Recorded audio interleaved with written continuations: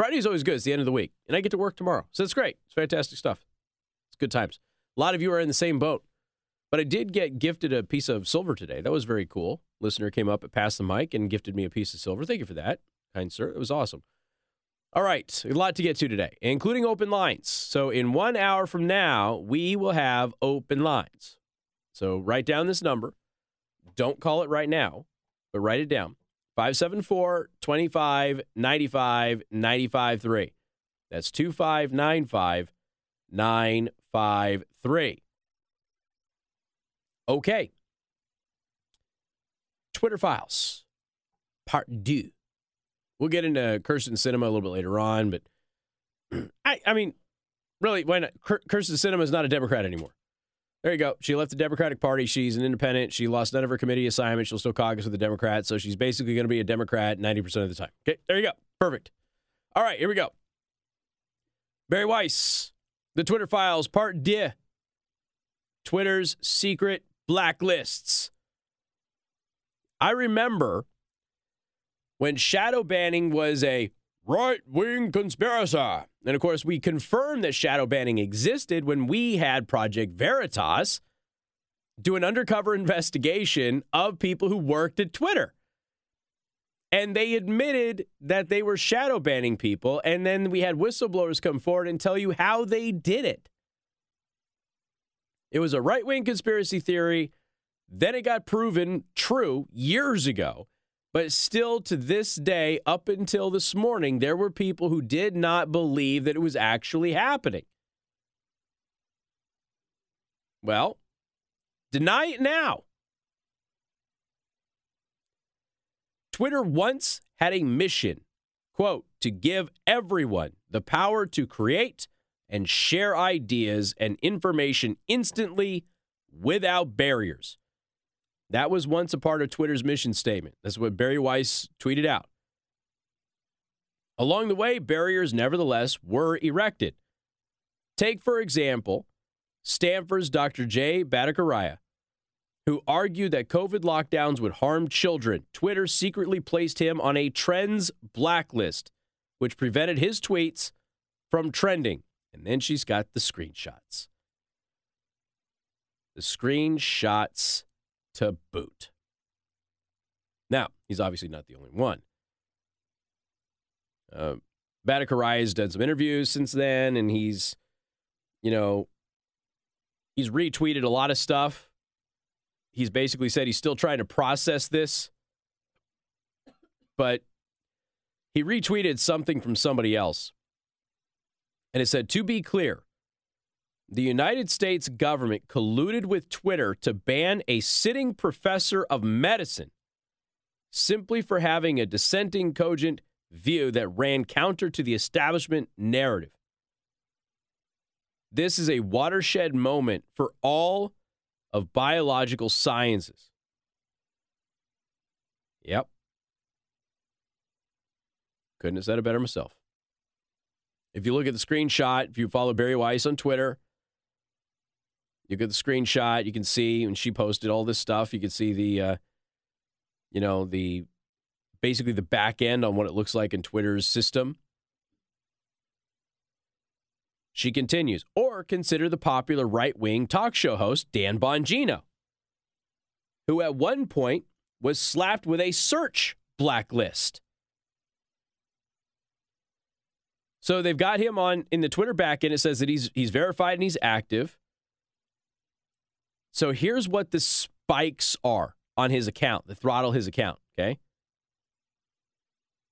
A notification spike, which means you don't get notifications when Dan Bongino tweets, even though you follow him and you have notifications turned on. A search blacklist, which means you can't search for the guy.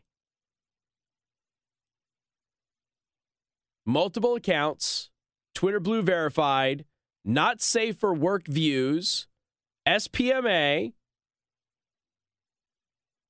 That's what they did to Dan Bongino. And by the way, I'm very appreciative of the listeners who have started to follow me again back on Twitter. And I'm not telling you that you need to get back onto Twitter. If you are on Twitter, you can refollow me at Casey the Host. But I had years ago, I mean, the account was over 15,000 people, and Twitter would not verify me, and Twitter eventually got to the point they were shadow banning me. And then they stopped shadow banning me, and they just banned me. Now, Elon Musk says Twitter is working on a software update that will show your true account status so you know clearly if you've been shadow banned, the reason why, and how to appeal it. So I'm assuming this software update is basically going to turn your profile when you log in into the back end here that Twitter looks at.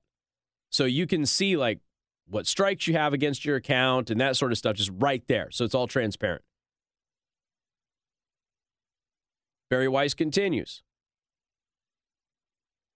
Twitter set the account of conservative activist Charlie Kirk to do not amplify. So again, he's got recent abuse strike, notification spike, do not amplify. Twitter denied that it does such things. In 2018, Twitter's Vijay Gadde, the head of legal policy and trust, and Kayvon Bagpour, head of product, said, quote, "We do not shadow ban."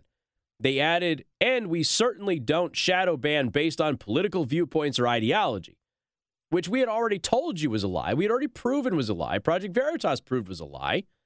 But it didn't matter. There were still some people out there who believed. What many people call shadow banning, Twitter executives and employees called visibility filtering, or VF. Multiple high-level sources confirmed its meaning. Think about visibility filtering as being a way for us to suppress what people see to different levels. It's a very powerful tool, one senior Twitter employee told us. VF refers to Twitter's control over user visibility. It used VF to block searches of individual users, to limit the scope of particular tweets' discoverability, to block select users' posts from ever appearing on the trending page, and from inclusion in hashtag searches. All without the user's knowledge. And look, we saw the shadow bans happen first, or at least we noticed them first, on Twitter. Now, I don't know if Twitter invented it, and then everybody else copied Twitter, or if somebody else had it first, and then Twitter is the one that just made it famous. I don't know. But Facebook does it, YouTube does it, Google does it, everybody does it. But we talked about it first in regards to Twitter. Quote, "We control visibility quite a lot, and we control the amplification of your content quite a bit. And normal people do not know how much we do," said one Twitter engineer. Again, 2 additional Twitter employees confirmed this to Barry Weiss. The group that decided whether to limit the reach of certain users was the Strategic Response Team, Global Escalation Team, or SRT-GET. It often handled up to 200 cases every day.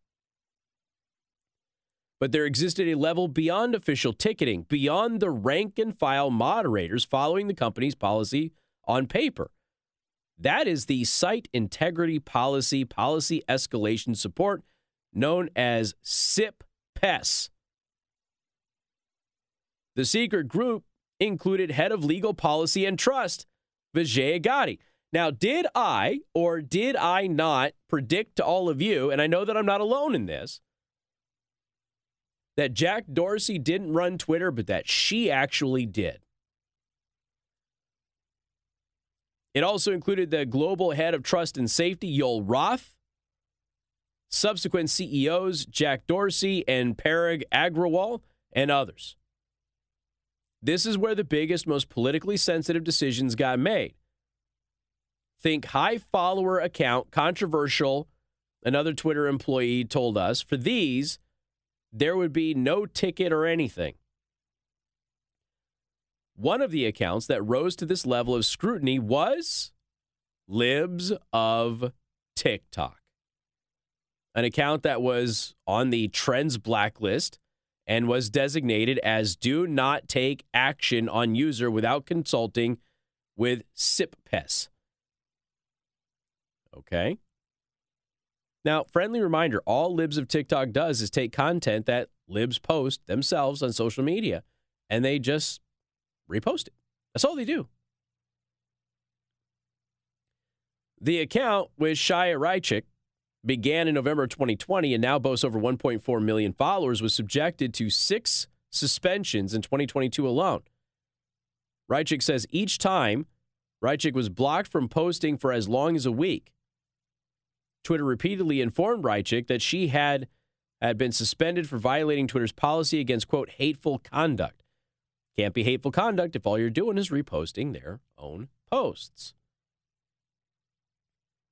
But in an internal CIPES memo from October of 2022, after her 7th suspension, the committee acknowledged that Libs of TikTok, quote, has not directly engaged in behavior violative of the hateful conduct policy. So, once again, this has been the contention of primarily conservatives on Twitter. You're getting suspended, you're getting shadow banned, you're getting throttled when you actually haven't violated a policy. And everybody in the, you leftists out there on my Facebook page and leftists in the media and everything else, no, you got suspended or shadow banned or whatever because you violated the policies. And I keep saying, there's no policy that you can point to that I or any of these people violated. And there's an internal document here on Libs of TikTok that clearly states from within Twitter that even though Libs of TikTok in that year alone had been suspended 7 times, that they had not actually violated any of the policies that Twitter has. But that didn't matter, did it? Libs of TikTok had to be destroyed. The committee justified her suspensions internally. My mouth is still not working properly from the ick. By claiming that her posts encouraged online harassment of hospitals and medical providers by insinuating that gender-affirming health care is equivalent to child abuse or grooming. Compare this to what happened when Reichik herself was doxxed on November 21st of 2022. A photo of her home with her address was posted in a tweet that had garnered more than 10,000 likes. That's when she was doxxed by Taylor Lorenz from the Washington Post. And as we pointed out, it's weird, Taylor Lorenz is allowed to dox everybody. But the moment you dox Taylor Lorenz, because she was doing it to everybody else, well, then those people had to be suspended. When Reichik told Twitter that her address had been disseminated, she says Twitter support responded with this message, quote, "We reviewed the reported content and didn't find it to be in violation of the Twitter rules. No action was taken. The doxing tweet is still up to this day." We got some internal Slack messages, too. Slack is like a peer-to-peer messaging app that's used by people who are on the same team and that sort of thing. Very interesting stuff. More coming up. News Talk 95.3, Michiana's news channel.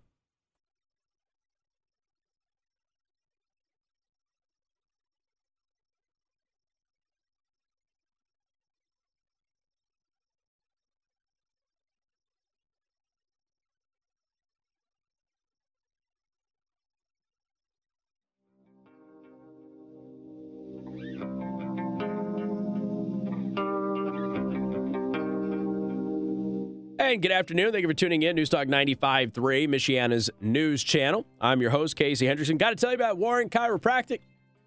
As most of you know, I used to have neck issues, an old neck injury, caused me to get injections in my neck once a quarter. It's a steroid injection in my neck and all that stuff. Not the good kind of steroids, the healing kind of steroids. And not pleasant. I don't know how many people have had a needle stuck in their neck. Have you ever had a needle stuck in your neck, Alyssa? Does it sound fun to you? It's not fun. It's not fun. Okay? And you get a needle stuck in your neck. It's not pleasant. So I was, referred to Dr. Warren at Warren Chiropractic by a lot of you and a lot of coworkers. I went over there and I got my evaluation, started my treatment, and 92% repair in the curvature of my spine. And it has been great. I feel better. I don't have the pain that I used to have. It's been awesome. And I can't recommend it enough, honestly. Go to warrenchiro.com, click on the new patient tab, and again, get your consultation today. Let them know that I sent you. All right, so live streaming rumble.com/Casey the host, rumble.com/Casey the host. Back in the Twitter files, part 2. Open line starts at 4 p.m. Eastern time, so about half an hour or so. Internal Slack messages, Twitter employees spoke of using technicalities to restrict the visibility of tweets and subjects.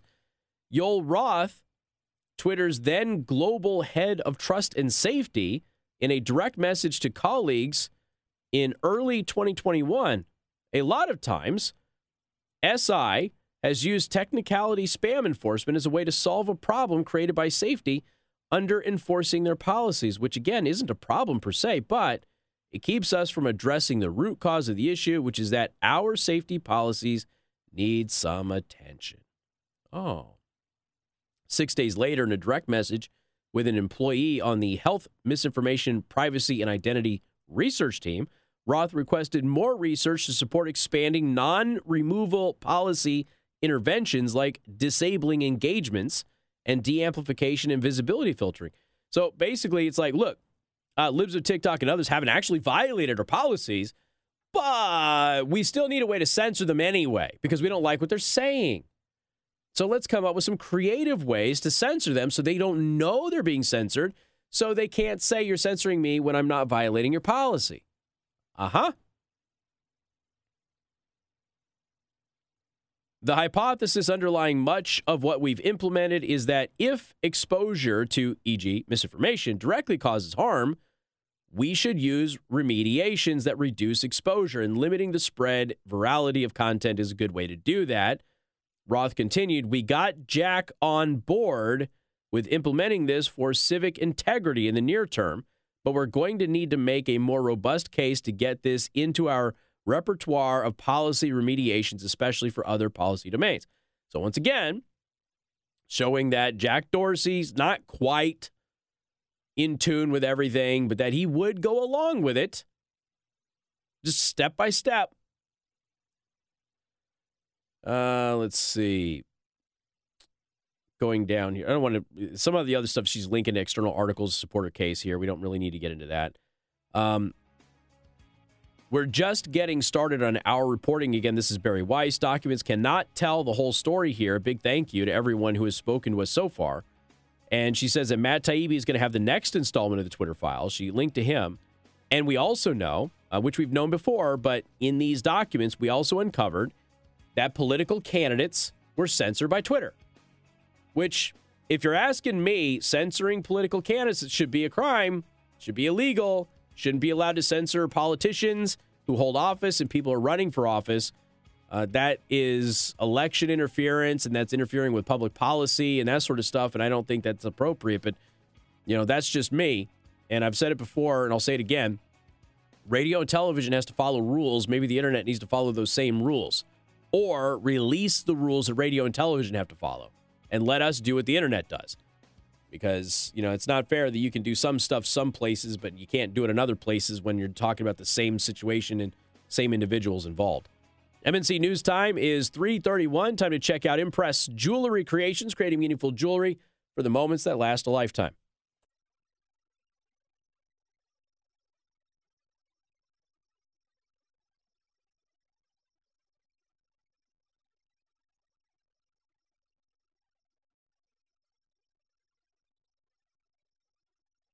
Good afternoon. Thank you for tuning in. News Talk 95.3, Michiana's news channel. I am your host, Casey Hendrickson. Got to tell you about R&B Car Company. Roads are not great right now.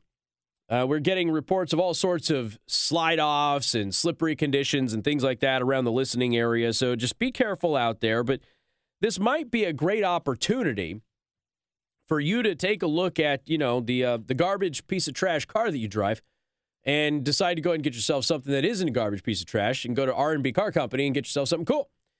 Maybe something with four-wheel drive or all-wheel drive, or just something that'll get around in the slushy snow stuff a lot better than the thing that you're dealing with at the current moment. Maybe something more reliable. Maybe something that has, I don't know, warming seats or a warming steering wheel. Do you have that, Alyssa? Do you have warming steering wheel, warming seats? I'll tell you what. I thought that was for fancy folk until I got one. It does feel nice. I'm not going to lie. It does feel nice having the seat warm your keister on the drive home. Was that? You don't like heated seats? Heated steering wheel is nice. It is. You can turn it on. You can turn it off. Whatever you want to do. And it's automatic. At least in my car, not in all cars, but in my car, it's automatic. When the temperature drops below a certain temperature, it just automatically kicks on. So it's like, oh, it's cold outside. We're going to warm your butt. It's great. I love it. So yes, I get that it feels a little foofy and it's a certain luxury item, but I'm telling you right now, when it's cold outside, it's nice having it. You deserve that. You deserve to have warm buns underneath your keister. Go to rbcarcompany.com, take a look at their inventory across all of their dealerships, schedule a test drive. When you go to R&B Car Company at the dealership nearest you, let them know that you heard about them, I should say, from this program. All right, here we go. You ready for this? Let's talk about the latest investigation or updates or whatever you want to call it, because it's kind of all of it, involving the abortion doctor, Caitlin Bernard. Now, Caitlin Bernard, she is an abortion activist, and she commits abortions. So there was a 10-year-old girl who was raped when she was 9 in Ohio. She came to Indiana to have the abortion. And Caitlin Bernard, before filling out the required paperwork in the state of Indiana, because when you're an underage individual and you have a situation like this, it has to be reported to the state so that way child welfare can get involved. And, well, she wrote an op-ed in the Indy Star instead. So she decided to write an opinion piece about how Republicans were jeopardizing the safety and welfare of rape victims, yada, yada, yada. She did that before she filled out the paperwork. This caused some confusion because people were looking for the case and they couldn't find the paperwork on the case because the paperwork on the case hadn't been filed yet because Dr. Caitlin Bernard didn't file the paperwork. She wrote an op-ed in a newspaper so she can get some attention instead. Well, this has led to a whole investigation by the Attorney General, Todd Rokita. And, as I highlighted before, did Dr. Caitlin Bernard break the law? It doesn't appear that she did technically. But as she's using the patient confidentiality bit to argue against turning over records to the Attorney General has pointed out that I find it a little ironic that you care about patient privacy when you're the one who wrote the op-ed about who this girl was. And as a result of, she didn't say who the girl was in the article, but as a result of that article, we found her. We found her. We've arrested her rapist. Her mom is dating the rapist. Her mom is defending the rapist. Her mom is saying the rapist is innocent. This little girl is still in danger. Never forget that. While the story does take the pro-life, pro-baby murder crowd, arguments, it's important that everybody understand that this 10-year-old little girl is still in danger. Lawyers for Caitlin Bernard, she has dropped her lawsuit, which aimed to halt the state's attorney general from investigating her after she provided an abortion to a 10-year-old Ohio girl who was raped. So the lawyers for her voluntarily ended the lawsuit filed last month against the Indiana Republican Attorney General, Todd Rokita. According to court filings yesterday, the lawsuit argued Rokita's office was wrongly justifying the investigation with, quote, frivolous consumer complaints submitted by people with no personal knowledge about the girl's treatment. Well, if you didn't write the article, we wouldn't have had a reporter knock on the door of that little girl. So your article violated that girl's privacy. If you hadn't written the article, we wouldn't know who the little girl is. Now, you can make a case that had she not written the article, nobody would have actually figured out that the mom was defending the rapist, and the rapist lived with the girl because the rapist is the mom's boyfriend. Marion County Judge Heather Welch ruled that Rokita could continue investigating Bernard, a decision that came 2 days after the Attorney General asked the state medical licensing board to discipline the doctor. Rokita alleged that Bernard violated state law by not reporting the girl's child abuse to Indiana authorities and broke patient privacy laws by telling the Indianapolis Star about the girl's treatment. Now, I don't know if the Attorney General is right about the reporting bit. She has 72 hours to report, and she did so on the third day. So if there's a provision in there that the Attorney General knows about that I'm not aware of, I'll have to defer to him. I mean, he's obviously better at this than I am. My reading of it seems to indicate that she filed the paperwork barely on time, but she only filed the paperwork after it became a national story and after she wrote an op-ed about it in the Indianapolis Star. And the Attorney General has a very valid point about her breaking patient privacy. Now, she says she didn't because she didn't name the little girl. But again, as a result of her writing the article, a reporter in Ohio walked up to their front door and knocked on the door and got the mom to say, no, he didn't rape her. Now, the reporter, to my recollection, did not say, well, then who did? Because your daughter was raped and she did get an abortion, so who was responsible if it wasn't him?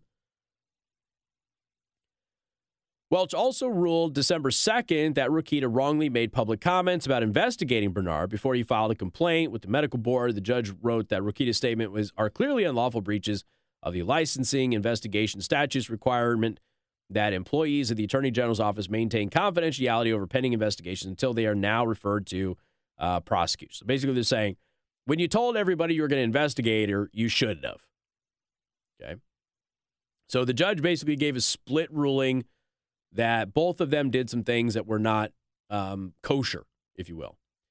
After the newspaper cited the case in a July 1st article that patients heading to Indiana for abortions because of restrictive laws elsewhere, Rokita told Fox News that he would investigate Bernard's actions, calling her an abortion activist acting as a doctor. And for the record, she is an abortion activist.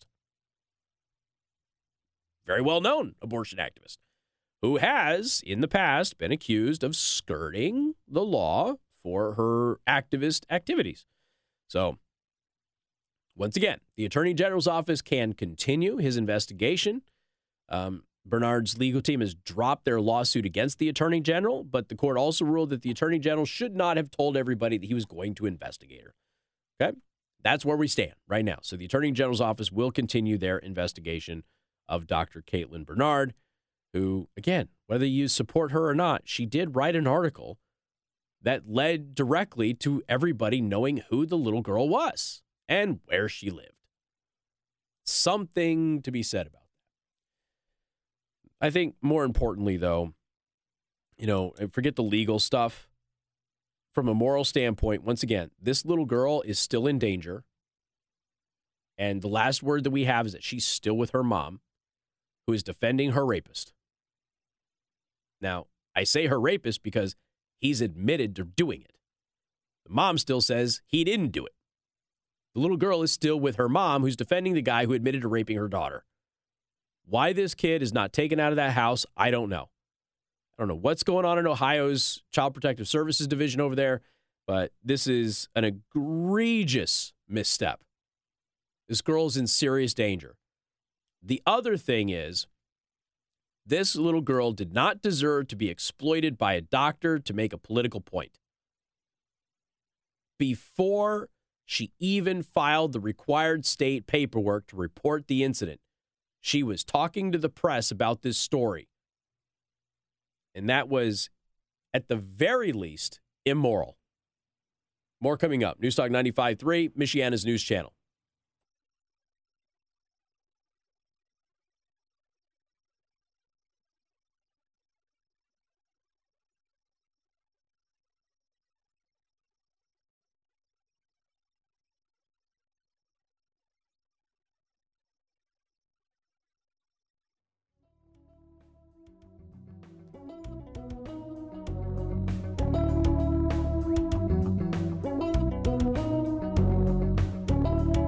And good afternoon. Thank you for tuning in. Newstalk 95.3, Michiana's news channel. I'm your host, Casey Hendrickson. The Bears season is basically over. I think they're on pace to get the number 2 pick in the draft.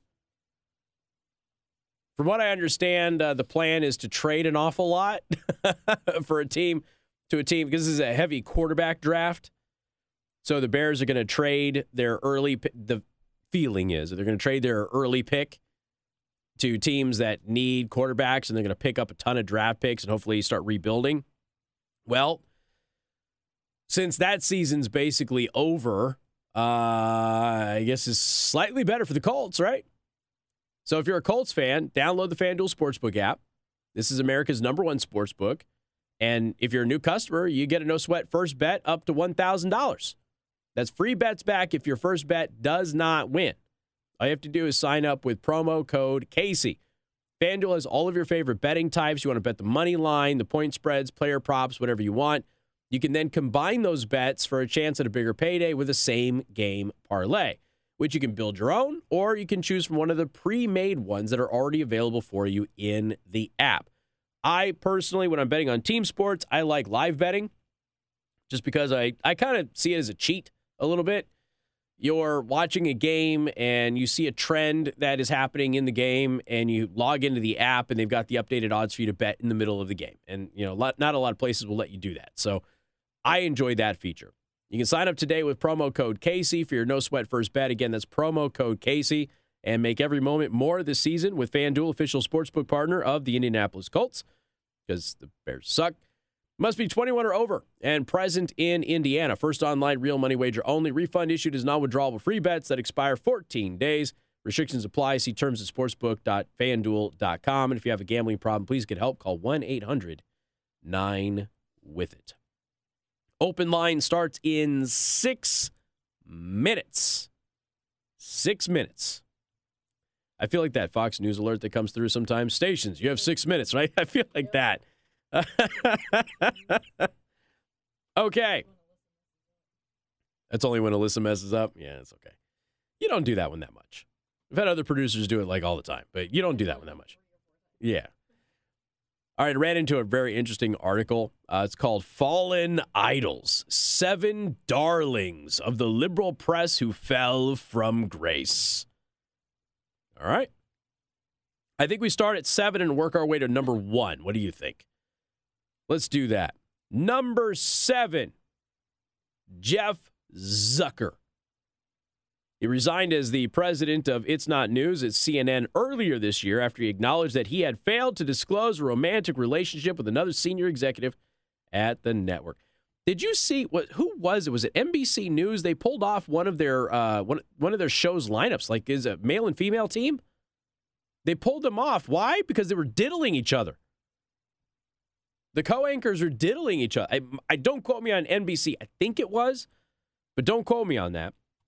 But yeah, they ended up, I guess the male and female hosts were having an affair, and it turned into like a big deal at the network or something like that. So they pulled them off of the air. Oh, my God. What a disaster. Anyway, critics accuse Zucker of transforming CNN from a liberal news outlet to a blatant tool for leftist politics, which, of course, it did. Zucker was a hero until they found out that, there was some weird stuff happening. Number 6, Harvey Weinstein. Everybody loved Harvey Weinstein in the news media. It's weird how many people kept ignoring the actresses who kept telling you how bad Harvey Weinstein was. They just kind of ignored him. It's like, nah, he's one of our guys. It's okay if he's bad to women. It's okay. It's fine. He's Harvey Weinstein. Gives us lots of money, helps Democrats get elected. It's totally cool if he rapes some people. It's fine. So Harvey Weinstein fell from grace. The Lincoln Project. In late 2019, several prominent never-Trumpers, including cable news pundit Steve Schmidt and Rick Wilson and lawyer George Conway, among others, founded the Lincoln Project, a political action committee dedicated to vilifying Trump. By the way, I still need a lawyer for my political action committee, GSB PAC. The principals of the Lincoln Project routinely describe Trump as an autocratic threat to America, once calling him the, quote, greatest threat to the safety and security of Americans, on the anniversary of the 9/11 terrorist attacks, by the way. Well, then we ended up finding out there's a bunch of pedophiles in the group. Yeah. Not good. Not good having a group of pedophiles. Not all of them are pedophiles, just a lot of them are pedophiles. And the ones who were not pedophiles but knew about the other pedophiles covered up for the pedophiles and their pedophilic behavior. Not good. Number 4, the hero, the next president of the United States, Andrew Cuomo. Yeah. See, I don't think that they ever actually liked Andrew Cuomo. I just think that a lot of, leftists in the media maybe kind of liked him, but I don't think the Democrats actually liked him all that much. But, yeah, Andrew Cuomo.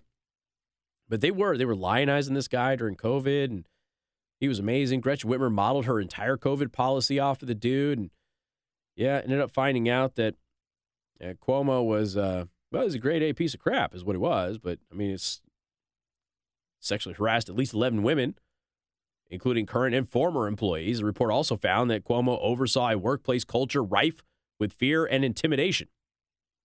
Now, he denied the allegations, but then we had video of him doing it. So, one of their heroes that was certainly going to run for president one day. Yeah. Number 3, Stacey Abrams.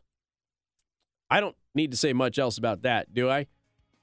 Stacey Abrams has literally succeeded at nothing. Number 2, Sam Bankman-Fried. He's the FTX crypto guy who I was talking about today at Pass the Mic. I think he was actually a plant to try and bring down crypto and lead to government regulation and a digital dollar. That's my personal belief. And help the Democrats recoup their lost ability to launder money through Ukraine. Number 1, though, there can only be one. Number 1, the next president of the United States, Michael Avenatti, who recently just got 14 more years in prison for another one of his schemes. Michael Avenatti.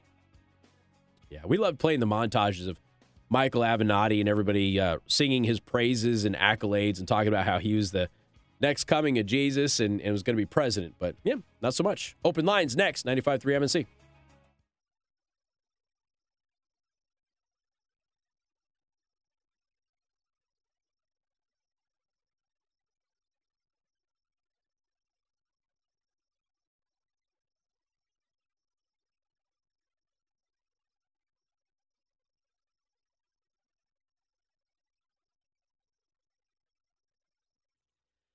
Good afternoon. Thank you for tuning in. News Talk 95.3, Michiana's news channel. I am your host, Casey Hendrickson.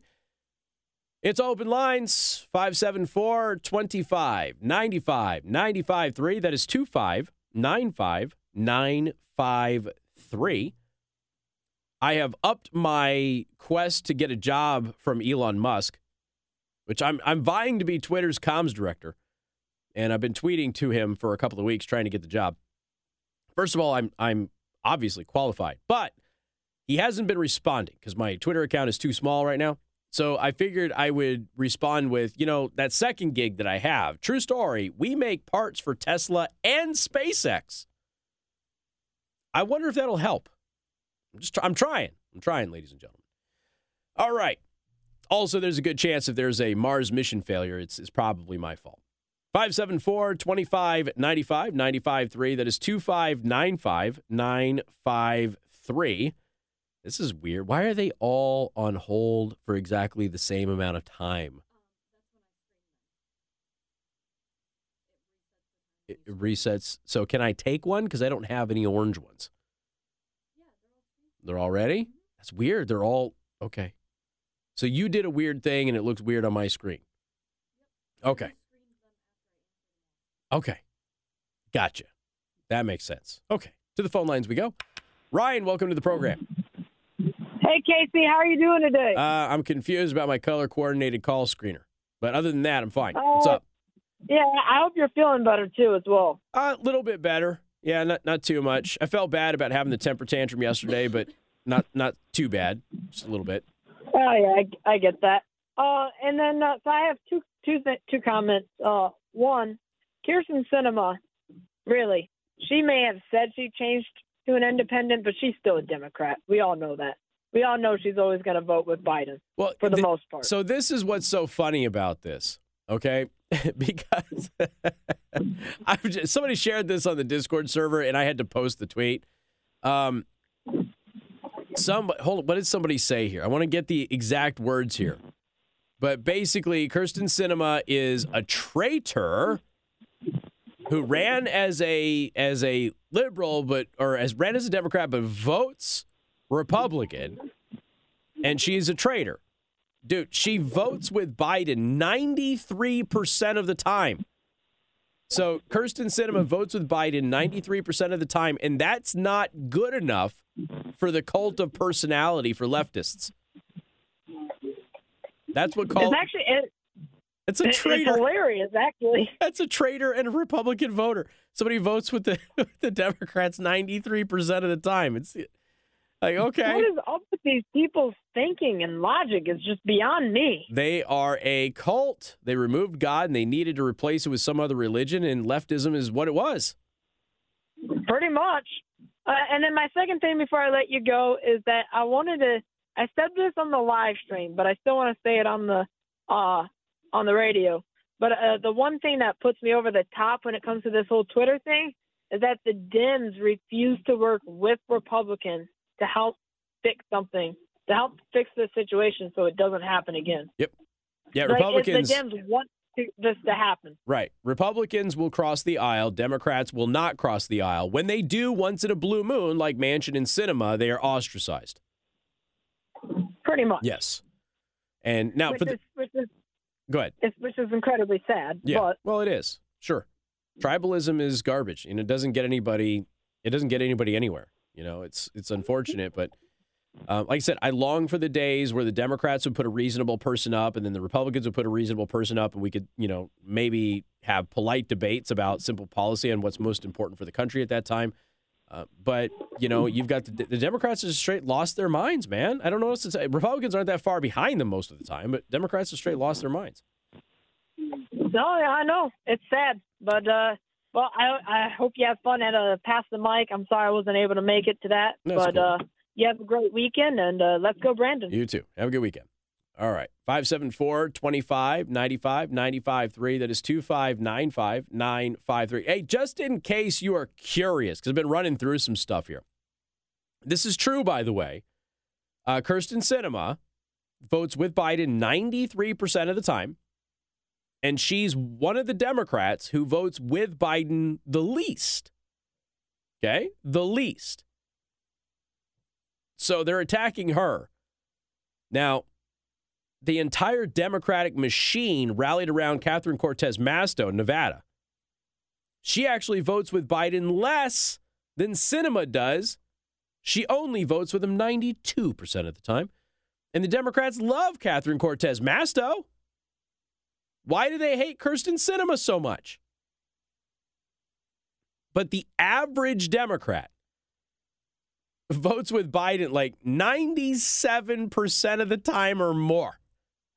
So Kyrsten Sinema is a traitor because it's only 93%. But beyond that, Mitch McConnell, the leader of the Republican Party, votes with Joe Biden 54.2% of the time. The top Republican votes with the opposition more than his own party. Nate, welcome to the program. Good afternoon. Hey, good afternoon, Casey. What's up? It's hanging in there, man. What's up? So I want to ask another few questions, if I may. So there was a Fox News alert. I think it was like this morning around 11 my time, where they said some Democrats are telling their own party, "Hey, we're done with you." And there was another Democrat who said, "I'm no longer Democrat. I'm with the Independent." Yeah, that's Sinema. And that was Sinema. Yeah. And so now it's what? 3 independents. So what does that mean for the Congress? So Democrats still 51 votes, but you have to understand the independents still caucus with the Democrats. And as I was just explaining while you were on hold, Kyrsten Sinema votes with Biden 93% of the time, so she's still a Democrat. But I think she's at a point where it's like, you know what? They're going to chase me down and hunt me down in public restrooms and stuff like that. She's like, you know, screw them. I'm not going to be I will vote the way that I want to vote. It'll probably be 93% of the time Democrat. But she's not going to call herself a Democrat anymore. They ran her off. She's not ideologically pure enough for the cult of leftists. 93% support. But see, this is the stuff that I talk about with Republican primaries. If you agree with somebody 80, 90% of the time, it doesn't make any sense for you to, aggressively try to primary them because they're still on your side. Kyrsten Sinema is still 93% of the time going to be voting with the way that the Democrats want. Big whoop-de-doo. But that's not good enough. She's a traitor, according to them. They want all or nothing. Fall in line. I was I was going to say, well, if she's labeled as a traitor and she's sick of the bashing, she could just go and say, you know what, I'm going with the Republicans. Yeah, She could. I mean, she could. If she changes the way she votes, then maybe, but I don't expect her to change the way she votes. I think that she's just like, I'm not going to call myself a Democrat anymore. You guys are going to treat me that way? Screw you guys.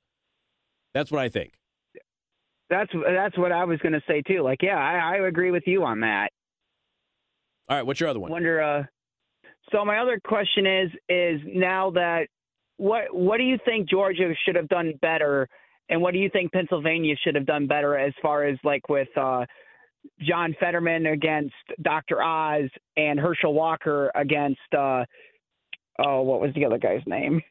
Warnock. For Georgia. Okay, well, Warnock. With Pennsylvania, the first thing you do is you actually get somebody from Pennsylvania to run. Right.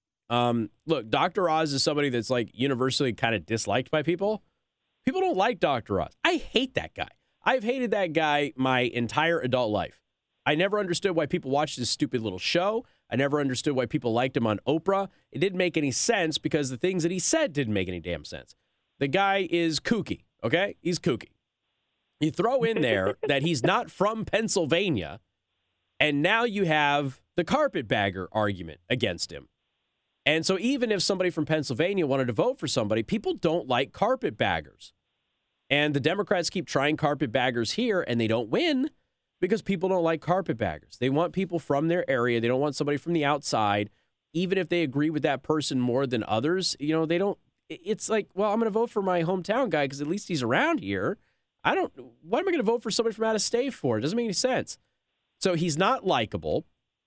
And he's not from Pennsylvania, and that's going to turn a lot of people off. It just is. You've got to run better candidates. Herschel Walker, when Herschel Walker first announced, I was like, that's interesting.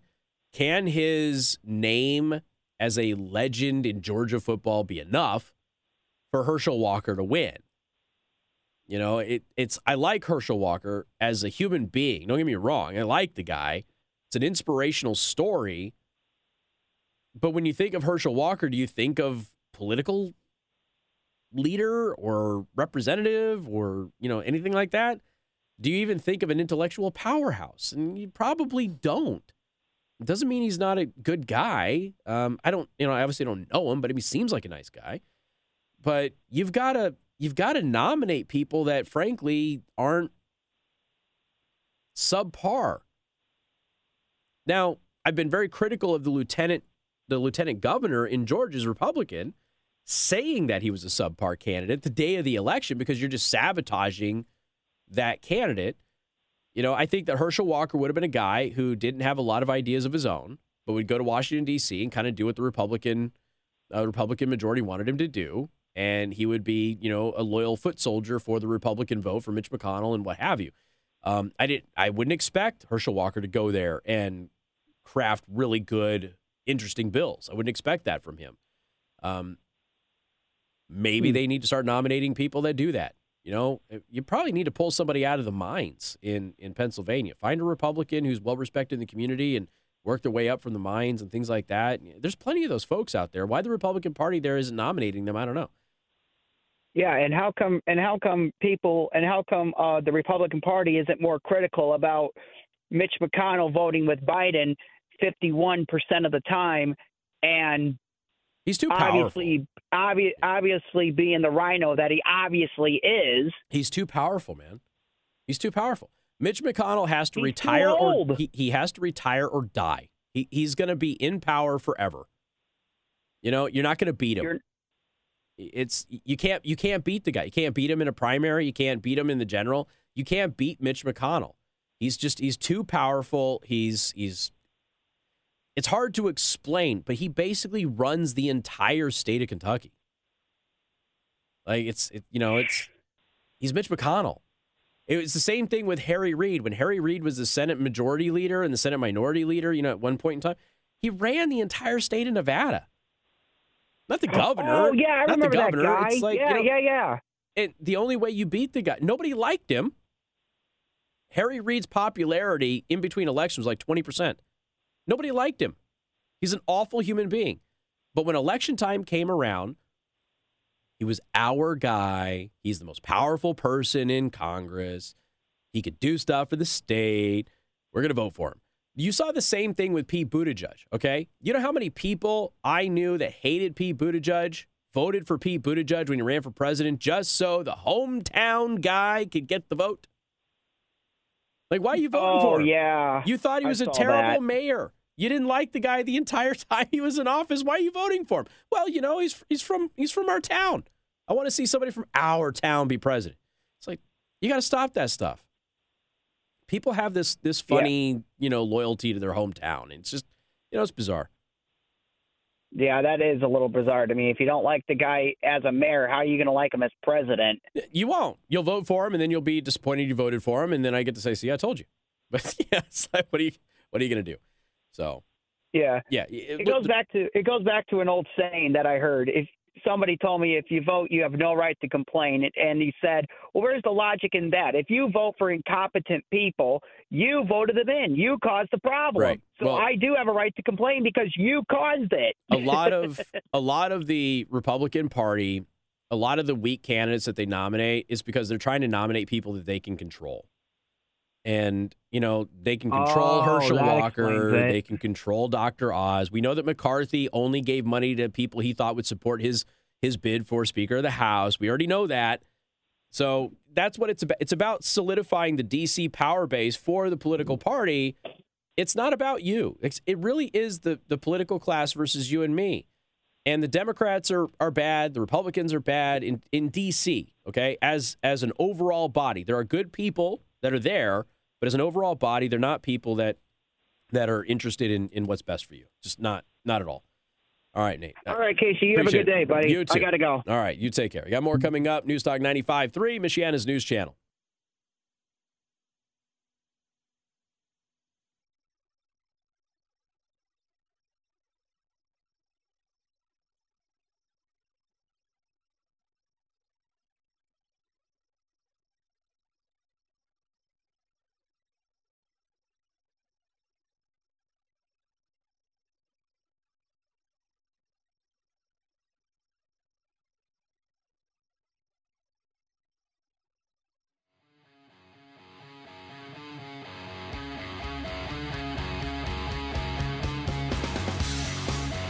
And good afternoon. Thank you for tuning in. News Talk 95.3, Michiana's news channel. Listen, with all the bad news that's been happening lately, you probably threw a couple of things at your wall. You can be forgiven for doing that. It's, throw things at your wall because, well, you're upset.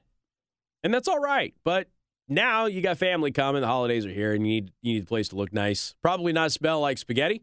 So contact the good folks over at 5 Star Painting. This is who I call to paint my house and various other projects. So before the family comes to town for the holidays, go ahead and get that paint job taken care of with the professionals at 5 Star Painting. The pros at 5 Star Painting will back their work with their done right promise, making sure that everything is done right, and they check it twice. The holidays, of course, can be stressful, but don't worry about that. Just have the professionals come in, take care of the painting, give them a call, get a free consultation, free color consultation. If you don't know what color you want to paint it for, tell them that I sent you. Get free paint with your next project. And Merry Christmas from 5 Star Painting. All right, back to the phone lines we go. I was just telling people on the live stream that there was a post, I think it was yesterday, that the Brittany Griner trade was the first WNBA trade that anybody's heard of. I think it's funny. It's a funny joke. It's still funny. All right, 574-2595, 95.3. That is 2595-953. Taking your phone calls right now. Al, welcome to the program. Hello. Hi there.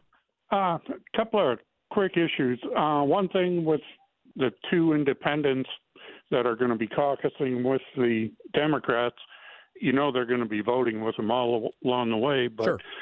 Because there's 49 Democrats now, why should they get committee choices? Well, they have the tie-breaking vote. So, you get the well, actually I think they have 50 now, right? Don't they? I think it's 50. No, well, you got Bernie Sanders and in Arizona, so there's two. I thought that they were already counting Bernie as an independent. I'd have to double check, but the right. VP is the tiebreaker. Right. The He's VP is the independent, tiebreaker, though. and he's going to. Okay. Yeah. One other thing, with this energy plan that was passed earlier, all of the charging stations going in around the country, Right. it put a hamper on construction where they use the same components inside. You've seen the green boxes that are in the neighborhoods that are small transfer stations and that. Okay. That they, for the houses, there's over a 6-month waiting list on those now. I work for a construction supplier, Okay. and we've got 3 houses right now that aren't going to have power, that are up and built but won't have power for at least 6 months. Well, I guess that's a good question. So, like, they passed this thing to build the charging stations, but can they actually build the charging stations, or are they going to take away from industries like yours and then? Yeah, they're divert still them? they're still in the parts to build the charging stations, and Interesting. Well, I wish I could say that I was surprised, but I'm not. Yeah, look, it's a giant mess. I mean, I keep coming back to it's all FUBAR. I don't know what else to say. It's FUBAR, but it's designed right. that way. How do you tell somebody that, oh yeah, you got $200,000-$300,000 into this house you built, but now there's not going to be any electric there for. Yeah. Well, you say, hey, there's a guy that used to be mayor here, and he really sucks at the supply chain. And then there's this other guy who doesn't have a brain. He's sitting in the White House, and he's stealing your power to go make a charging station for a vehicle that you don't own. So. Yeah, and so, but I just think, back to the other subject, there, 51 so-called Democrats, 2 independents, that brings them down to 49. So I don't think they're going to vote in caucus to altogether, understand that, but I don't think they should get committees, but I'm sure it's the way the rules are written for them. If you have an equal number on each side, the VP is the tie vote. So. Okay. Yeah. All right. Appreciate it. Thank you much. Okay, ladies and gentlemen, got more coming up in just a couple of minutes. MNC News Time is 4:31. Time to check out Impress Jewelry Creations, creating meaningful jewelry for the moments that last a lifetime.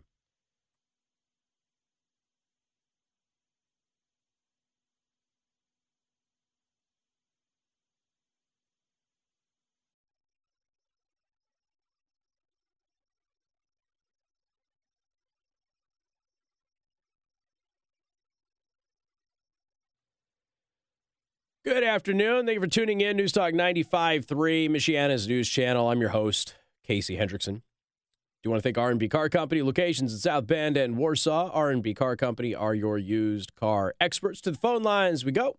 It is open lines. We're taking your phone calls we're only halfway through this thing.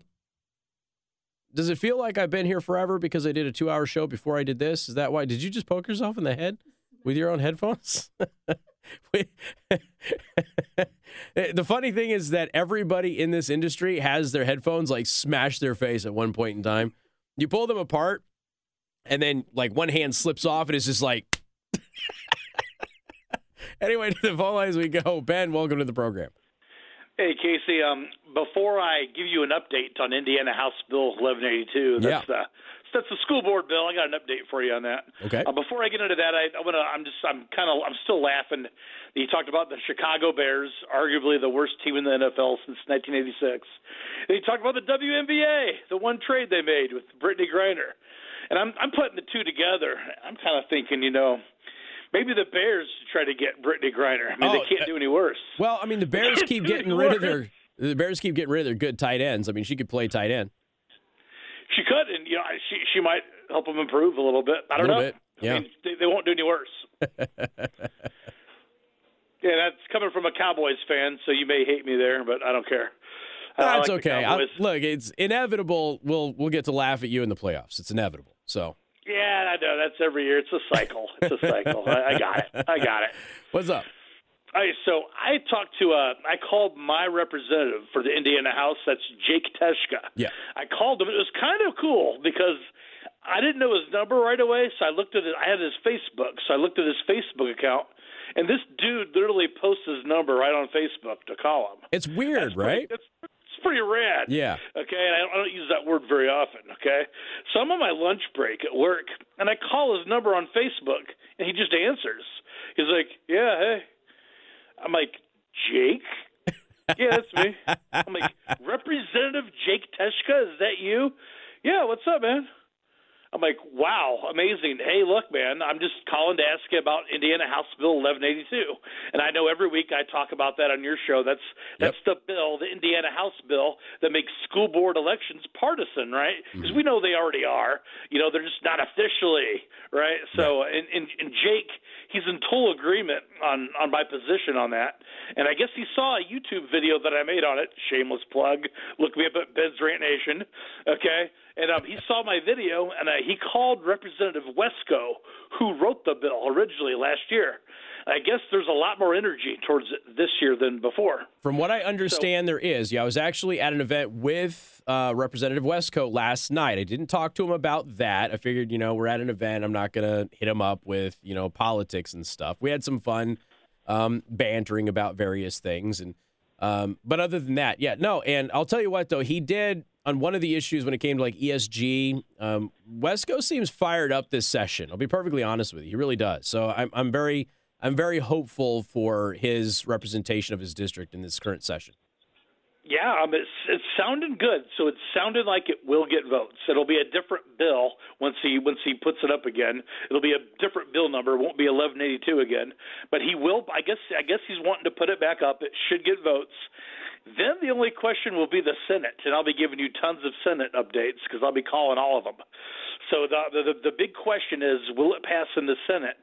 And stay tuned for that one because that'll be entertaining. Yeah, it's going to be an interesting session. And honestly, I think that there's a lot of new people in the legislature in the state, and I think last session some interesting political tactics were kind of used to some effect against them, and they're wiser now. And a lot of them have said that they're not going to let those same tactics kind of manipulate them this time around. So it'll be interesting to see how things go. But I'm very hopeful for the new session. And I haven't been in Indiana for a long time, but I expect much better things than we've had the past several years. Yeah, man, I really am. This is all this stuff that happened where they cheated. They used school funding, school resources to promote the incumbent Democrat candidates. Right. People are seeing that. Like that's not. I think before school board races had such low profile, all that stuff was kept under wraps. Sure. But now we got guys like Clifton French reporting this stuff. You're talking about it every week, and people are hearing about all this crap that they did that they used to get away with. Yeah. They used to get away with this stuff, and they're not anymore. And I think our representatives are more fired up than they've ever been. And I'm going to be calling them every week. I'm going to have some kind of update for you. Well, that's good, especially when it goes to the Senate. Yeah, that's very good. I appreciate it, man. Thank you much. Hey, thanks. All right, you Bye. take care. So I was at the ESG event put on by Heritage Action for America that we were promoting. I was at that last night, and the topic of contacting your local representatives came up. And because I know that a lot of you out there, you've heard it, call your representative, email your representative, that sort of thing. And I know that a lot of you have heard that. And I think that a lot of you don't believe that it does any good. And, it's amazing, though, because you're in a room, first of all, with a lot of people at different levels of local and state government that were there. And two of the two panelists that we had, one worked in a state government office, and the other one was a state representative for the state of Texas.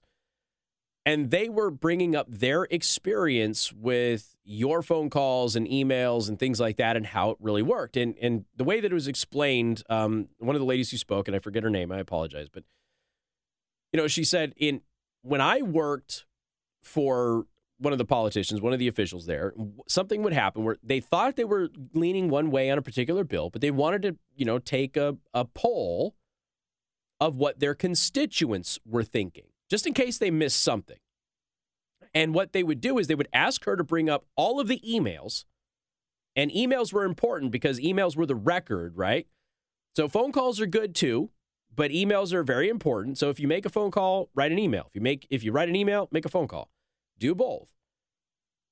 And she says that he would have me pull up all of the emails that were on a specific piece of legislation and do a poll on if people were for or against it. And that could weigh his opinion on how he would end up voting based on the constituency's, activities with contacting his office. So it really can happen. And we had a lot of local politicians and things like that who were there were basically saying the exact same thing. Wesco even said the same thing. It's like, yeah, when you guys send us emails and stuff, it really does help us in because sometimes we miss something. Sometimes we're being told one thing and it may take an outside perspective, oftentimes from a common sense individual who can help us understand something that maybe we missed in that bill. And it really is important. And I get it that maybe when you contact your senator or your congressman or something like that, maybe you don't get the feedback. I understand that. But when it comes to your local and your state representatives, it really is important. Make sure you do that. So whether it's the bill that Ben was talking about, whether it's another piece of legislation up there, make sure you call and you send them an email. So that way they have some kind of a track record as to where at least a lot of the people who are passionate in their constituency, where they feel about something. It is important. Make sure you put in that effort. All right. Rob, welcome to the program. How are you? I'm good, Casey. What's up? You know what? As long as we're in the establishment, there is no accountability. And it doesn't matter whether you're a local election official screwing things up or whether you're not guarding Jeffrey Epstein, or doesn't matter what these Twitter files turn up. There is no accountability. Nobody goes to jail. Nobody loses their job. Everything stays the same. Yeah. Hard to dispute that. It's very rare. It's very rare that somebody's held accountable. Yeah, you're right.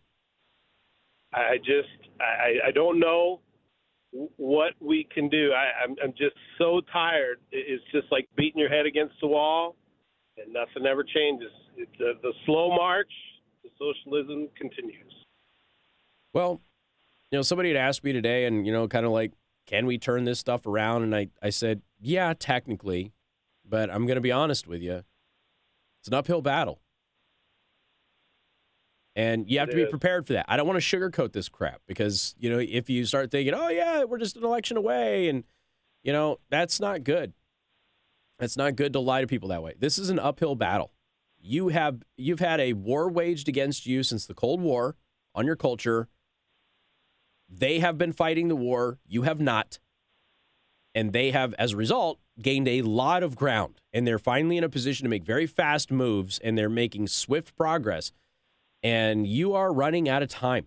It's kind of like when a boat sinks, like it starts to sink really slow. And then eventually, once it starts filling up, and it starts spilling over into those watertight containers like it did in the Titanic. Like, it goes down a lot quicker than you expect it. But, that's kind of where we're at. It's not a lost cause. I don't want anybody to think that I'm saying that. But you need to understand that this is going to take a lot of effort for a lot of years, and it's going to be little gain by little gain by little gain with a lot of effort. That's what it's going to take. And unfortunately, people were asleep at the wheel for far too long. This is a brutal, awful game of inches at this point in time. There were periods of time where Democrats didn't win anything. There were periods of time where Republicans didn't win anything. And so, if you have these little gains on school boards and things like that, appreciate that you got any gains at all and understand that there's going to be setbacks. People in Michigan, gerrymandering kind of screws you guys over, but that doesn't mean that you can't come back. Don't forget, they did this stuff in California, and yet some of those districts were able to turn red again. I mean, you can come back from it, but you have to get used to the suck. I mean, you're gonna be putting a lot of effort in perpetually for a long time for very little gain and very little progress. But it should pay off in the end if you keep at it. So, words of not exactly encouragement, but more like just embrace that it's going to be hard. Yep, we got to keep the fight up, but man, it's just reality. It's just reality. That's it. Look, things have been too easy for too long, and we have soft people. Yep. Amen, brother. That's how it is. And so there's very few hard people left. and they're not the ones in power. The soft people are in power. And now you're going to get hard times, and those hard times are going to create hard people, and hard people are going to hopefully make better times again. It's a cycle. I hope so. Yeah, me too. For our kids and grandkids. I hope so. And I hope it isn't too hard to get to that point. All right. Right. I appreciate it. Thank you so much for the call. Love the show. All right. Bye-bye. Yeah, it's I don't know how else to say it. It's, you have and I get it. A lot of energy goes into elections, and if you don't, win everything, like, it's demoralizing. I understand that, but that's politics.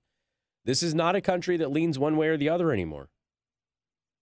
It's a deeply, deeply, deeply divided country, and you're going to have to acknowledge that, about 40% is hard one way, and about 40% is hard the other way, and then 20% are going to decide the elections, and you got to go get them.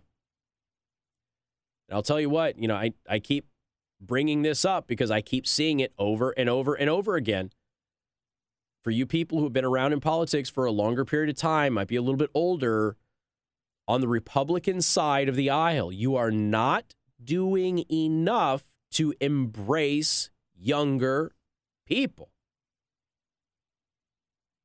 And if you hear that and hear I'm attacking older people, you should probably step away, because that's not what I'm saying. But I'm getting sick and tired of hearing through my sources and my channels and the groups that I'm involved with. I'm getting sick and tired of hearing about very talented young people getting run off by people who've been around for a long time because of jealousy or pettiness or what have you. You're going to run your talent off. You got to have them. And it's unfortunate. I keep seeing it consistently, month after month after month, year after year after year. When we finally get young people involved, you've got to let them be involved. You can't just control everything that they say and say, "Oh, look, we have young people." They're not tokens. They're assets. Use them. We got more coming up. News Talk 95.3, Michiana's news channel.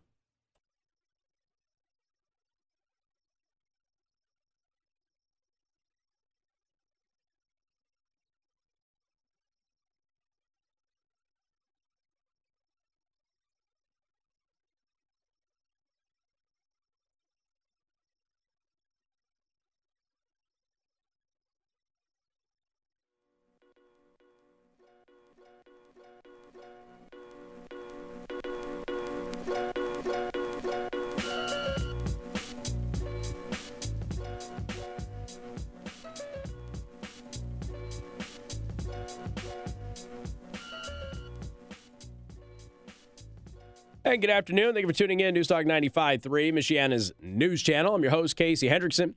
All right. Do you love your family? Do you want your family to be comfortable when they visit you for the holidays? If the answer to that is no, then go to a department store and buy cheap crap. If the answer is yes, go to MyPillow.com. Radio listener specials, use promo code Casey to unlock all of the savings. You can get some Gossamer blankets, 65% off, quilts as low as $69.98, throw blankets as low as $49.99. You got a waffle blanket, got down comforters are half off right now with promo code Casey. Duvet covers up to 65% off. And if you're a pillow freak, they've got pillows galore. Tons of savings on pillows. All you weirdo pillow people out there, which are like all women. But weirdo pillow people, save 50% on pillows right now at MyPillow.com. Promo code Casey. All right, what else do we have? Open lines. And Lee, welcome to the program. Hello, Casey? Yeah, what's up? Oh, hey. It's Christmas time, and I think I have to mark all my kids' presents with provided by Governor Gretchen Whitmer on there. Oh, boy. You're talking about emails. I get an email every day where Dear Gretchen has put on, she's employed more people at Pfizer, or she's, done some great road work like closing Interstate 375 in Detroit, stuff like that. So they're trying to soft pedal Gretchen for, right after her election to governor, they're still keeping on. So they're working hard to do this. And I even heard on your radio station, Fox News reporting about the 13 people arrested for the Gretchen Whitmer attempted kidnapping. However, they didn't explain that 7 of those were FBI informants. Right. So, we've got problems right now where here at Christmas time, they're trying to make Gretchen into Santa Claus, and that we have our problems with the regular press trying to portray her as Saint Gretchen. So I want to, comment that we've got to work hard starting now to defeat her for her attempted national bid, whether it's to be a vice president or a cabinet member or whatever. But she's on track to become Saint Gretchen of Santa Claus. Yeah. So we got to stop that. Document all those terrible roads, man, because we're heading into bad road season, and it's rest assured people get irritated with those roads. She hasn't done a darn thing for those roads. Well, even worse than that, she's closing off Interstate 375. That is the feeder for the Ford Field football and the Little Caesars ice skating, hockey arena, all that stuff in Detroit. And it's really and we unpopular. Don't hear that here. Yeah, really unpopular up there. All right, I got to roll. I'm in a hard break, but I appreciate the call, Lee. Thank you so much. All right. Man. Merry Christmas. Merry Christmas to you, too. Appreciate that. Yeah, that Detroit project is Buttigieg and Whitmer love it. Like, everybody in Detroit hates it. So, but again, you waited until the election to go ahead and screw people over. That's what they do. Got another hour of open lines, 574-2595, 95.3. Also watch the live stream at rumble.com/Casey the host.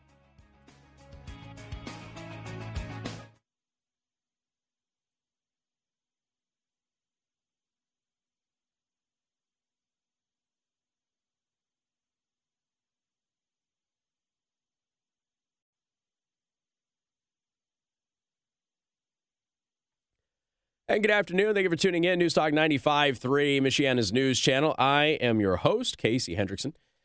All right. Let's see. What do we got here? Open lines. I want to thank R&B Car Company. Locations in South Bend and Warsaw. R&B Car Company are your used car experts. Find them online at rbcarcompany.com. To the phone lines we go, 574-2595, 95.3. Got 1 hour of open lines left. Todd, welcome to the program. Hey, Casey. Right there.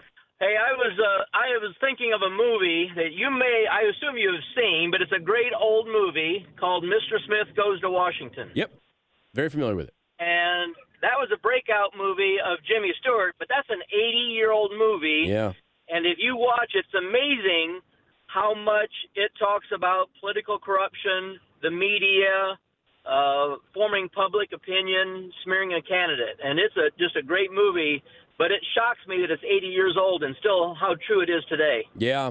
You could easily make that movie again and update it, and I think it would be really compelling stuff.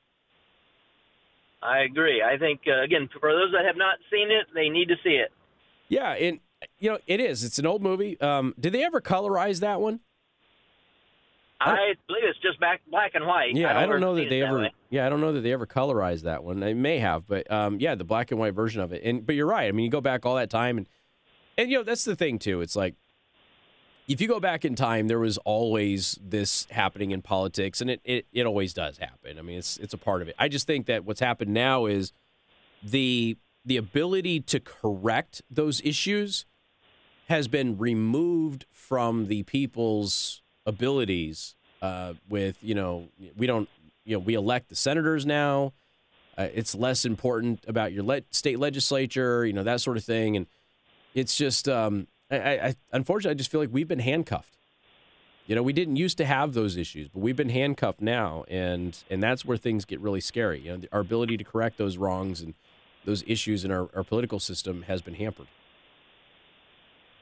Well, that movie they formed public opinion through the newspaper because that was the main media, and today we've got a completely different. But the end result's the same. Yeah, exactly. All right, so I appreciate it, man. Thank you much. All right. Take care. You take care. Yeah, it's and it is. It's a great movie anyway. We actually watched that in school at one point in time. Was it high school or junior high school or something like that? Yeah, we watched it there. And I know there's various versions of those type of old movies, about the political process and whatnot that I think they're important for people to watch. And you have to kind of just you have to realize there is a real corrupt system in place. And the political class it's all about solidifying power and wealth and everything else. So I'm going to give you an example here. So let me see. I'm going to do a quick little check. Hold on a second. Andrea Ocasio-Cortez. I'm just looking for something. This is like an off-the-cuff thing, so I apologize about doing this right in front of you. Okay, so Alexandria Ocasio-Cortez's net worth is $200,000. That's what it's estimated at right now, okay? Now, hold on. Just bear with me here.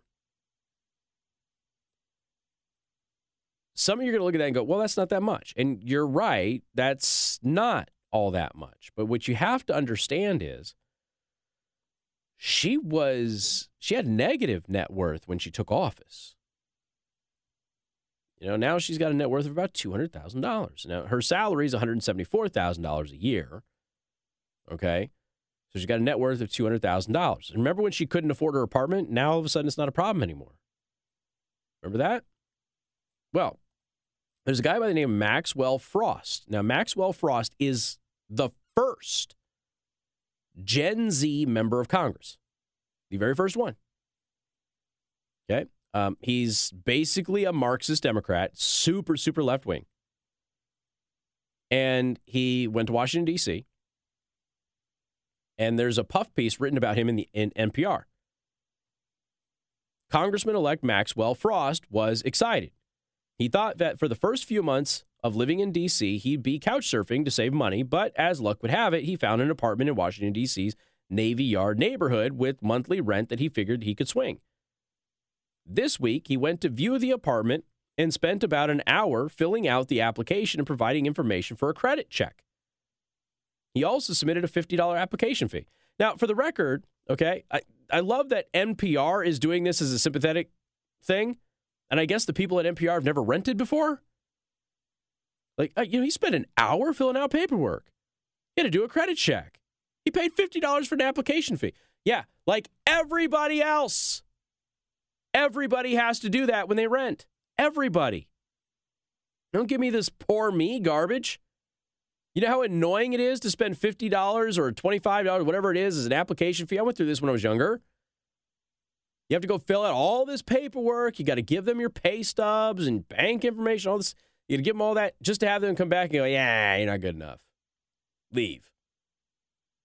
Yeah, it sucks. Now you got less money, but you got to go find other stuff. There was one thing that he was worried about, though. After a year and a half of campaigning and winning, Frost had gotten himself into debt. And as a result, he had a low credit score. Now, I don't think for a second that his debt was because he ran for office. It's usually not how campaigns work. But I digress. Despite his low credit, Frost said that the apartment representative said that he'd be fine. He wasn't. Just applied to an apartment in D.C. where I told the guy that my credit was really bad. He said I'd be fine. Got denied, lost the apartment, and the application fee. This ain't meant for people who don't already have money. That's what he's tweeting out there. Now, again, him running for office is not why he has bad credit. He has bad credit because he had bad credit. Landlords often used credit checks to approve a tenant's rental application. NPR seems surprised by this, Alyssa. This is a new thing for them. Because again, snob fart sniffers over at NPR. But research has shown that credit scores actually perpetuate racial disparities.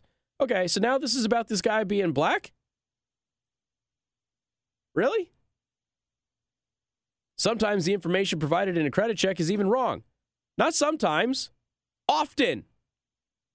Oftentimes, and I've said this before, I don't care who you are. If you're a Republican, you're a Democrat, you're a Libertarian, you're a Green, you're an Independent, I'm willing to bet that if you ran a serious campaign on reforming the credit reporting system, I bet you win. I bet you do. Because the credit reporting system is absolute hot garbage and trash. Anyway, information provided on credit check is often wrong, unfairly costing people an opportunity at housing, according to Consumer Financial Protection Bureau. And that's true. That's all true. But I look, this guy who's now got a $170,000 a year salary,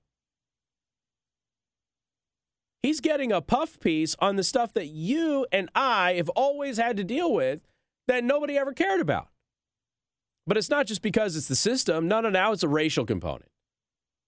It's not a racial component. This is the same thing that anybody has to deal with, particularly young people.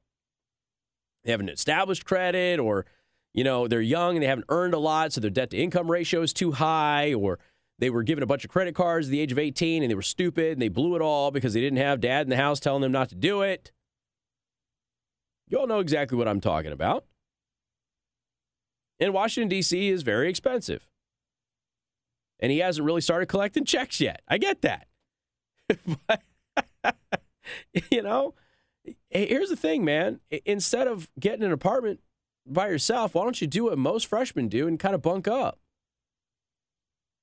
A lot of people who go to Congress, they bunk up because you're only supposed to be there part-time. You don't need a full-time apartment in Washington, D.C. You're supposed to go back to your district, dude. You just need a place to lay your head when you're in D.C. working, then you can go home. That's the point. So a lot of members of Congress, they will actually pull together. They'll get a big house.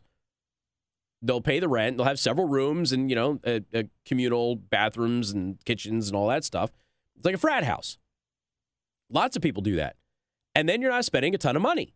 And since you're not there all that much, or you're not supposed to be there all that much, you're supposed to be where you live, where your constituents are, then you'll be fine. But that's not what they want. I mean, this is an amazing puppy. Here's the thing, though. This is a guy whose credit is so low he can't rent an apartment in D.C. in spite of him having a guaranteed salary for 2 years. How bad is this dude's credit? It's probably not even his credit that's the issue. There's probably a flag on there that he destroyed property or something of that nature. Because usually, even if your credit is bad, but you have guaranteed salary, like military personnel kind of know what we're talking about. You have guaranteed salary. Like, people will approve you on that. There's got to be something in this dude's background that has this place going, we're not giving him a place. That ain't going to happen. So I don't know if he's got a history of trashing units or what. I don't know. But this is a guy who has a guaranteed salary of $174K a year, and they're not giving him an apartment. That's a little fishy. If the story is true, and again, we're assuming the story is true just for the sake of assuming.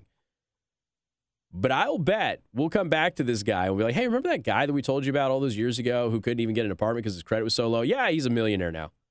I'll bet you. Bet you it happens. I don't know how it can happen for a Marxist, but I bet you it happens. And more coming up. News Talk 95.3, Michiana's news channel.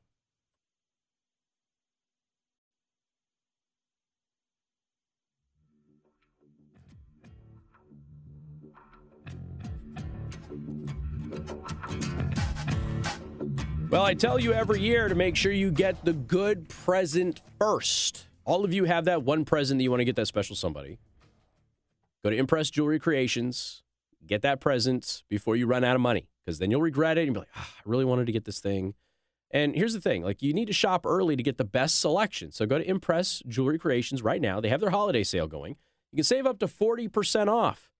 Okay? It's amazing. First of all, they partnered with the largest diamond dealer in the United States. They have the biggest selection and the best selection of loose diamonds in the entire area. Plus, with the holiday sale, you can find that perfect gift 20% off nearly the entire store.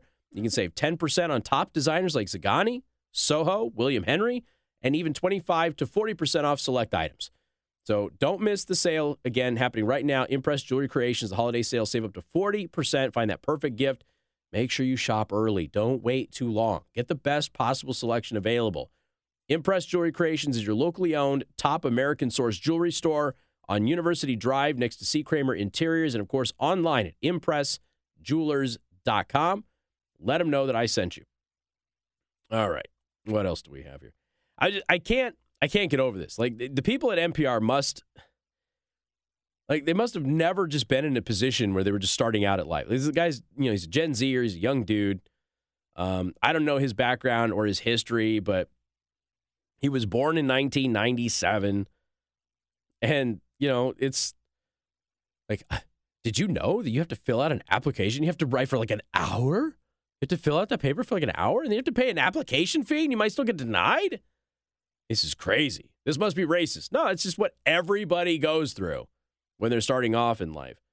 But just to watch NPR write it as if it were some weird thing that needs some kind of an explanation is just kind of hysterical. All right. What else do we have here? Well, the Methodist Church apparently is going through a split. I don't know how many of you are Methodist, but there's a big split over really kind of gay marriage and other LGBT issues. Last weekend, over 400 Methodist churches in Texas voted to leave their parent denomination, the United Methodist Church. Their decision followed the mass exodus of Methodist congregations in other southern states, including North Carolina, Alabama, Louisiana, Georgia, Arkansas, and Florida. The departing congregations joined the more conservative Global Methodist Church over concerns that the United Methodist Church has grown too liberal on key cultural issues, most importantly, LGBTQ rights. This is what Politico is writing, so just keep in mind that the language here is purely partisan. They're a part of a larger schism within other mainline Protestant denominations, namely Episcopalians and Baptists, ostensibly over the propriety, of same-sex marriage and the ordination of LGBTQ clergy into the reality over a broader array of cultural touchpoints involving sexuality, gender, and religious pluralism. Okay, so Joshua Zeitz bought a dictionary and desperately wants to use it. So essentially, you're kind of looking at this, and they're saying, oh, this is all LGBT stuff. I'm willing to bet it's a heck of a lot more than that. I'll bet if you went and you asked the people at the Global Methodist Church, I'll bet if you were to ask them why churches are leaving the United Methodist Church and going to the Global Methodist Church, I'll bet it is more than just gay marriage. But of course, it all has to be, broken down this way in order to demonize certain denominations and faiths and that sort of thing.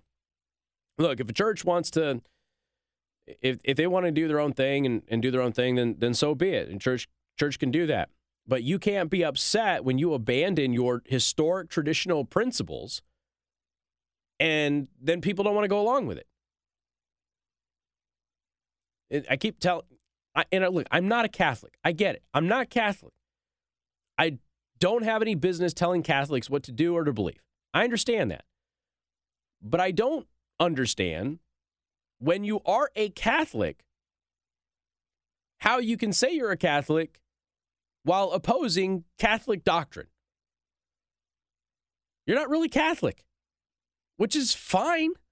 If you don't want to be a Catholic, that's okay. But it's like, well, my grandma's Catholic, my mom's Catholic, so I'm Catholic because I was always in the Catholic Church. I don't believe anything the Catholic Church says, but, I've always been a Catholic, so I'm a Catholic.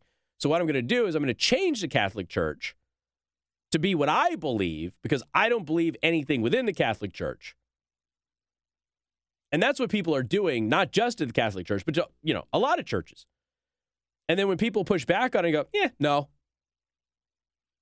Sorry, no.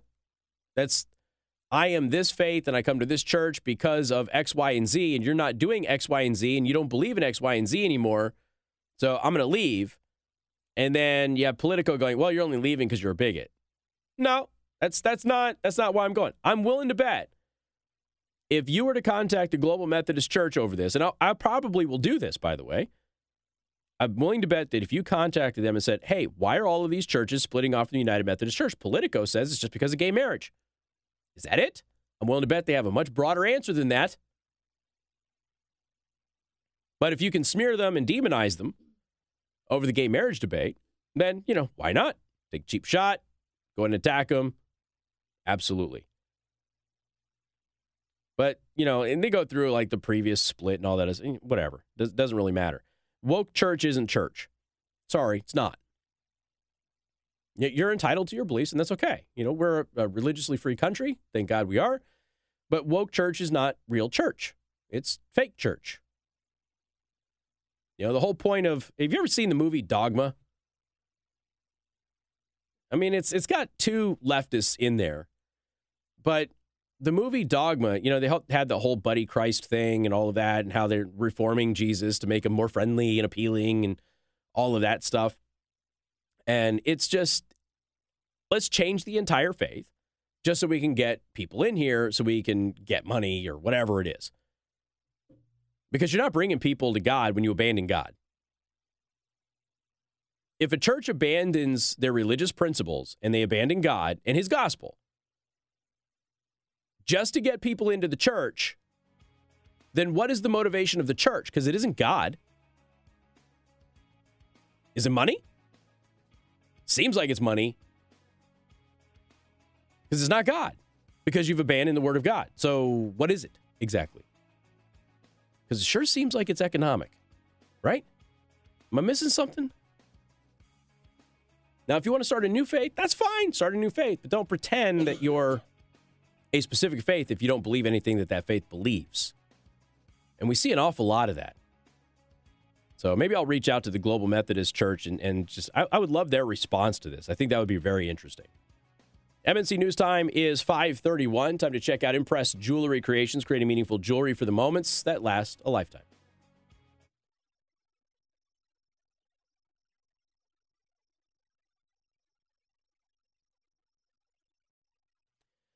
A bit of breaking news this afternoon. I've had this for a little bit, but I just, I wanted to check it and verify. I was just talking about the movie Dogma. Matt Damon stars in the movie Dogma, and we got some breaking news. Matt Damon is wanted on a felony arrest warrant. Apparently, he stole luggage from Las Vegas airports. It'll always be McCarran International Airport for me, but so Matt Damon stole some luggage from the Las Vegas airport. And he is wanted on a felony arrest warrant. And it says that's on top of the criminal charges that he faces for a similar incident in Minneapolis. Did you hear about Matt Damon stealing luggage in Minneapolis? No, this is the Las Vegas thing. Matt Damon is wanted for stealing luggage in Las Vegas. Wait a minute. What am I missing here? Hold on a second. I gotta click on the article. Hold on. Oh, it's not Matt Damon. It's Sam Brinton, the Biden official. Sorry, the picture looked like Matt Damon. I apologize. It's Sam Brinton who stole the luggage. He's the cross-dressing guy that is responsible for nuclear waste at the Atomic Agency, or the Energy Agency, which is certainly not what his job was. Remember, he stole the luggage in Minneapolis? Yeah, felony arrest warrant has been issued for him stealing more luggage at a different airport in Las Vegas. So he's a perpetual luggage thief. I'm so glad that he worked for the Biden administration. I apologize about the confusion there. I mean, he's strikingly similar to Matt Damon. Very, very, very similar looking to Matt Damon. So I apologize about that. A little confused. But Sam Brinton felony, yes, that was my stomach. My stomach has been doing weird noises all afternoon. Oh, my God. Okay, the microphone probably picked that one up. Jeez. So a felony arrest warrant has been issued for Biden energy official Sam Brinton for allegedly stealing luggage from the Las Vegas airport. This is on top of criminal charges that he faces for a similar incident at the Minneapolis airport. Isn't this guy on the run? Have they found him yet?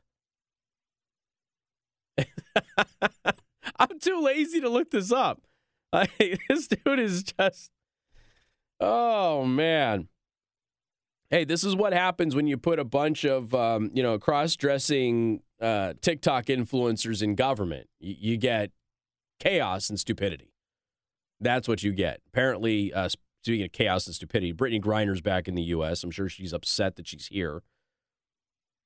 I haven't heard if she's said anything yet. I'm waiting for, how long it takes her to trash America, even though she desperately wanted to get back to America from Russia.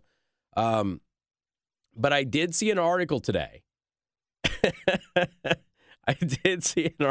No, I'm not even kidding.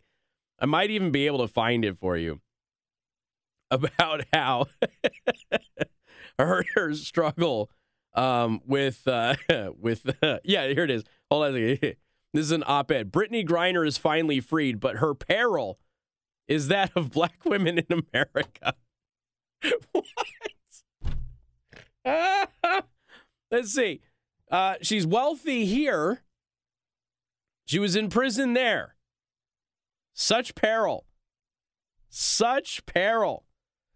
The conditions that brought the U.S. basketball player to Russia in the first place, and perhaps what have kept her there for so long, reflect the vulnerability that often comes with being a black woman. How bleeping stupid can you possibly be to write that? She's wealthy, okay? So Brittany, hold on. Oh, it's 2 T's. That's right, because she can't spell her own name. Okay, Griner. All right, annual. I'll just Google net worth. Net worth. Let's just do that. Not her salary. Let's just do her net worth and see what that comes up. I bet she's worth more than AOC is. Let's see. Daily Mail. Everything's running slow right now. Yeah. She's okay. Her net worth is $5 million. $5 million. So she had to go to Russia. To make more money because she's a black woman in America. Her net worth is $5 million.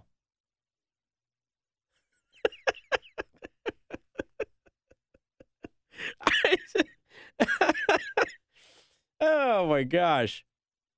NPR doesn't know what it's like to rent an apartment.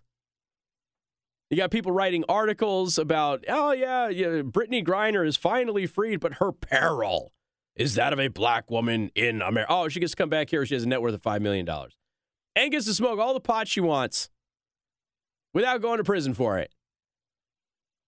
Amazing. Absolute and total clown world. This is another thing, too. This has been proposed. Brittany Griner is an American hero and should get the Presidential Medal of Freedom. Okay, I bet right now she gets the Presidential Medal of Freedom. I bet it. I don't know what to offer you, but I bet it.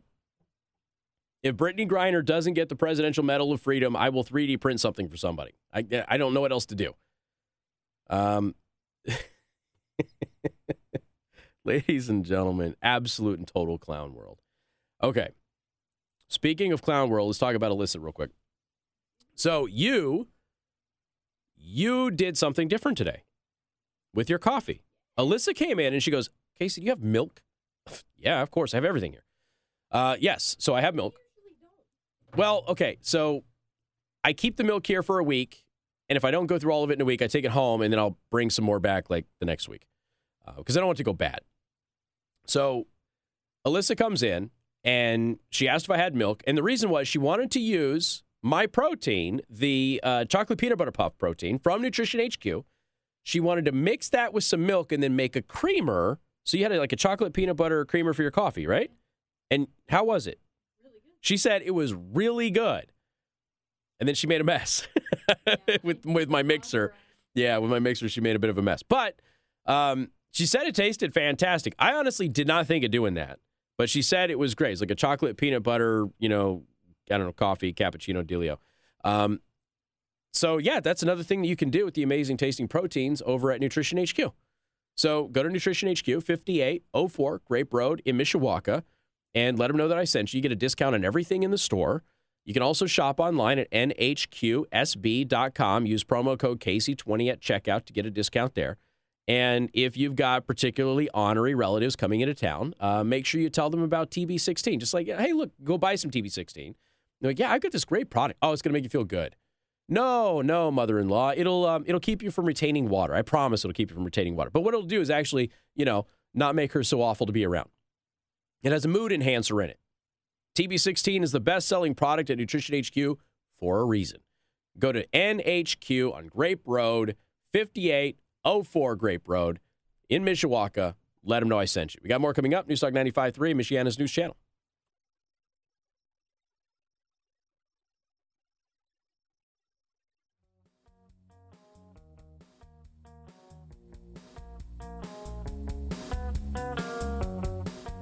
And good afternoon. Thank you for tuning in. Newstalk 95.3, Michiana's news channel. My microphone? There it is. Okay. Wasn't me? All right, cool. Gotta tell me about balance of nature. Which I desperately need right now. It's right here in front of me. I need to take it. Here's the deal. Make sure you get all of your fruits and veggies every day. You'll feel better. General wellness will improve. Your immune system will be better. You'll have more energy. Better gut health, all of that stuff. Go to balanceofnature.com. Again, this is real food. It's not something that was concocted in a lab. Real food, ground up, and put into capsule form. Go to balanceofnature.com. Use promo code LAURA, L-A-U-R-A, L-A-U-R-A, and you can go ahead and save 35%. So, ladies and gentlemen, make sure you follow me online at Casey the Host on your favorite social network, whichever one you prefer. Doesn't matter to me. And we'll definitely try and stay active a little bit over the weekend, but not too much. I like to spend my family time with everybody, but hope you all have a great weekend as well. Be safe out there, those slick roads, the weather that's coming in, and we'll see you Monday right here on Newstalk 95.3, Michiana's morning, well, not Michiana's morning news, but you can see them too, but you know what I get. See you Monday.